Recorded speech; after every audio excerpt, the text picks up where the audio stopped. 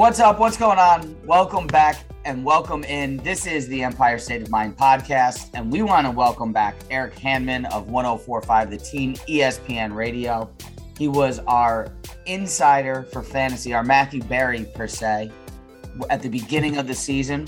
Hopefully we set up your drafts properly. And now with the playoff push here, we wanted to bring him back, so hopefully you can cash out and cash in at the end of the season. Eric, thank you very much for being a part.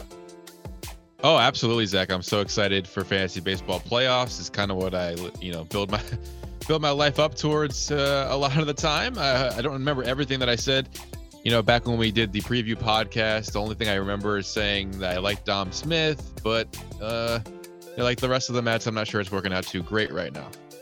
Yeah, I went Francisco Lindor, Jacob deGrom at the top of my draft, so nothing's working out for my team, even with Shohei Ohtani and Vlad Guerrero Jr. on it. Yeah, the top two players in the American League, and yet you're still not finding yourself towards the top of the league, huh?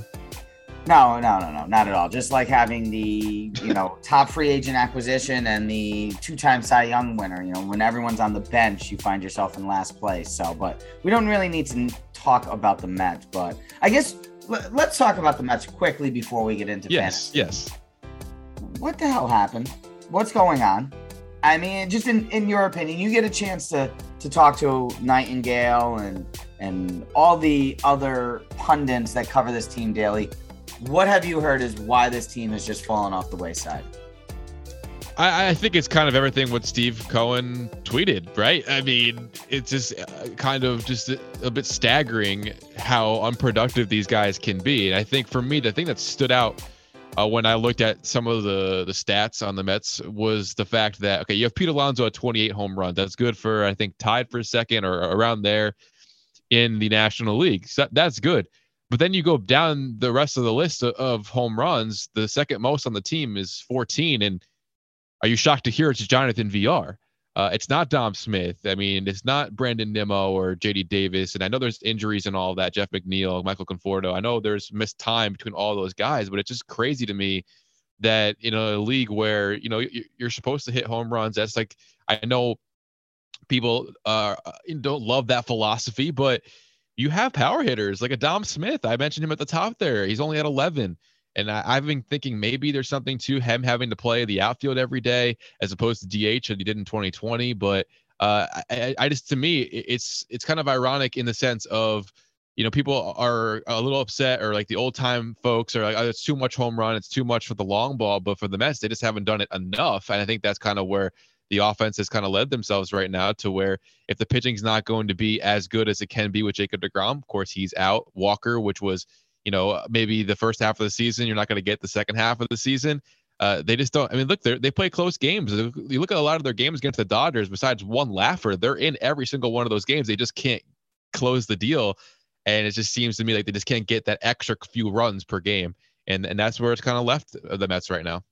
Yeah, you look at their run differential. At one point in time was the only positive run differential in the NL East, and now close to 30 runs in the negative. And not surprisingly, you look at the division winner or the division leader at the moment, and they're close to 100 plus for run differential. So not scoring, and with every single arm going down at some point in time, can it just was too much for not enough, and couldn't get far enough out in front of the Braves, I think, to hold them off for 162 games. Yeah, I mean, the Braves, even without their best player, right, Acuna, out for the season, but they make a bunch of acquisitions at the trade deadline, and they seem to be working out pretty well, and they're on the right trajectory. But you never know. I mean, there's runs for a reason with what the Mets could possibly do with their schedule of being pretty favorable at the moment. But, I mean, it's just you'd have to say it'd take a miracle at this point. Yeah, unfortunately. The Miracle Mets. Unfortunately, September and New York pennant races don't really get along with the Mets. That's usually the other way around, where we're squandering leads, such as the 90 days we were in first place this year. Well, yeah, that's accurate. It's just kind of crazy to think that, not that long ago they were in first place, and then you look at the standings now and you wonder what happened. But we go back about a month, a tale of two cities, or well, actually a tale of the same city. True. About a month ago, you looked at the boys in blue and orange. They were on pace for what looked to be a playoff run, 90 days in a row in first place. And the Pinstripes were almost 10 games out of it and wondering if there was a chance to make the playoffs. And now they're possibly, along with Atlanta, one of the hottest teams in baseball. What happened on that side? I think it's a lot of changing how they played the game a little bit, right? I mean, you look at the stolen base total since the All-Star break, it's been one of the best in baseball. So they've kind of decided, you know what, we're going to start running a little bit more here as opposed to getting red lights and stop signs all the time, no matter who you were at first base. So I think that helps a little bit. But they're also, if you look at the close games, as we mentioned with the Mets, the Yankees seem to be winning close games, a lot of close games. So it seems simple enough it seems too simple, I guess, actually, to say, hey, they got two left-handed bats, Anthony Rizzo, which they did a lot of this without, right? For he was out for COVID, and then Joey Gallo, and it's kind of breaking up the lineup well enough to be able to put up enough runs. And there's still some concern to the back end of the bullpen, but Jameson Taillon's shaped into form, and Garrett Cole's still one of the best pitchers in baseball. They've just seem to have done their jobs in the last few weeks here, and now things are swinging in a positive direction. The division is very much possible. Okay, so how does that relate to what we brought us on to originally talk about? Is there someone in either New York, whether it be in the Bronx or whether it be in Queens, that you should be looking at to make an acquisition here and get tied to your playoffs run? Oh, it's a really good question. We look at the Mets right now. I don't necessarily know, what batters aren't available. I would think maybe Brandon Nimmo wouldn't be available in most leagues. But if I'm looking at a guy that I would take from the Mets lineup, it's probably Brandon Nimmo, mainly because he's an on-base guy. And if we're talking about points leagues, he's going to get you some extra points. Maybe he was dropped due to the injuries or to some struggling here. And actually, I think the Mets lineup for the stretch here, with Miami and Washington and even Philadelphia in some capacity, like they have a decent schedule where like hitting could be. St. Louis isn't the greatest pitching team. I mean, they're throwing guys who are up there in age, and Jay Happ and John Lester. So I think the Mets actually have some interesting options. It's just, I would say Brandon Nimmo would be the guy that I'm looking at in terms of hitting if he's available in your league.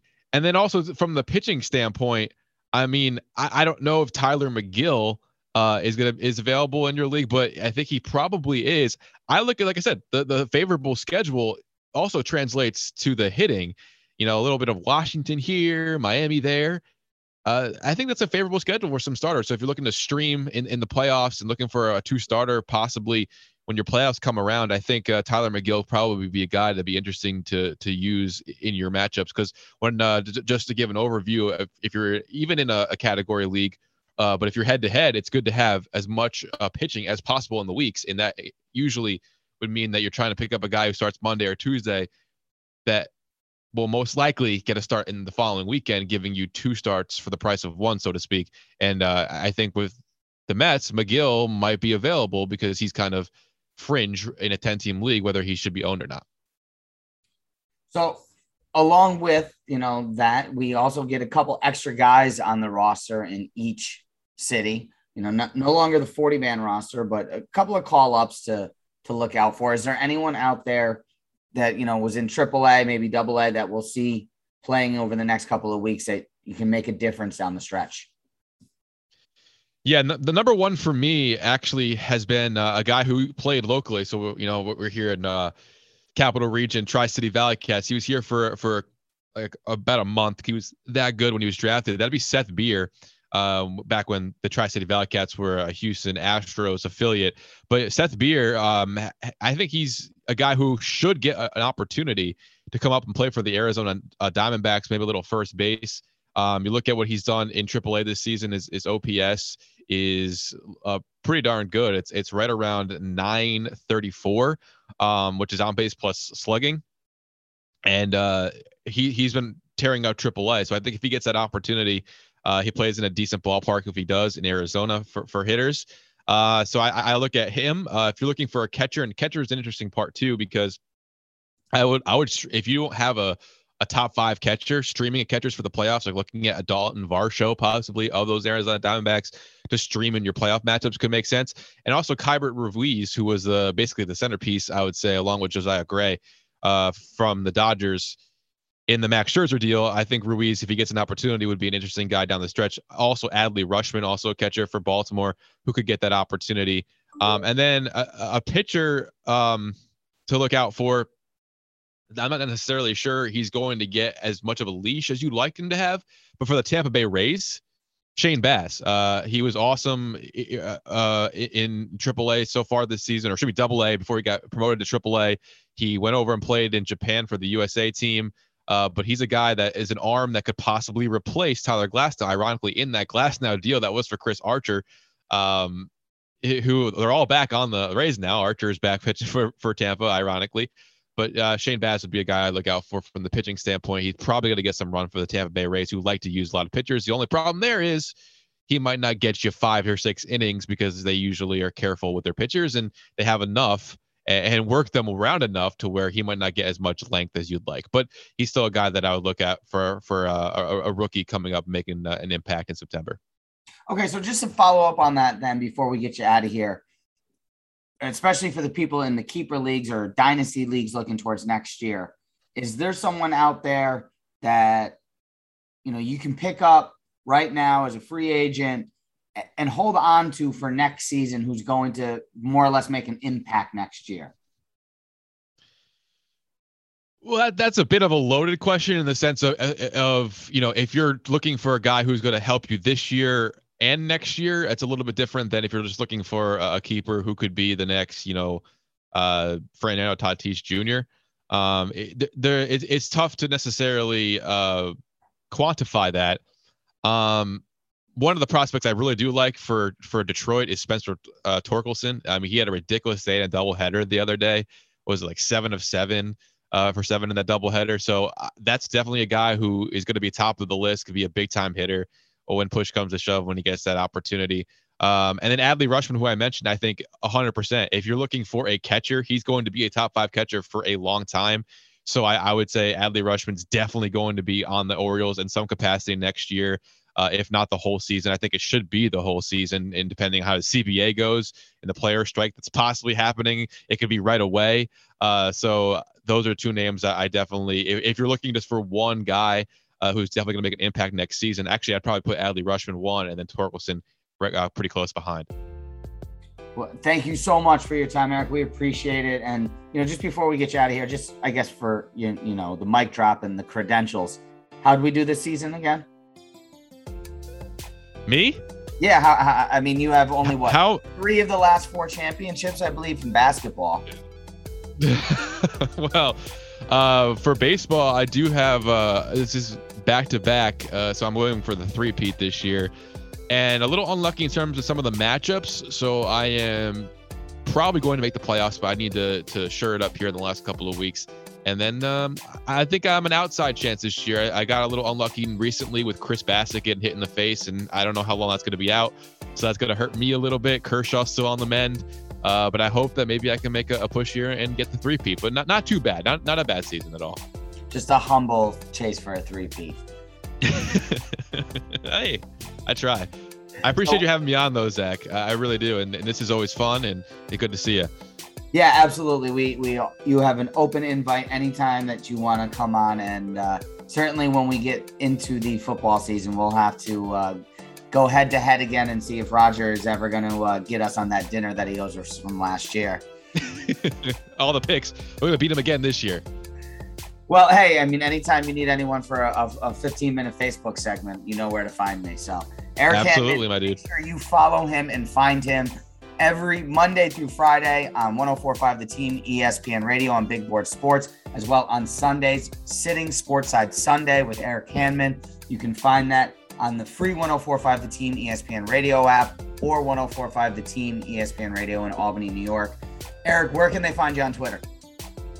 At Eric H1045, and honestly, anyone who has a question about fantasy baseball or football, just toss them at me. I'll definitely respond. All right, Eric, thank you so much for being a part of the show again today. Absolutely, Zach. Appreciate it.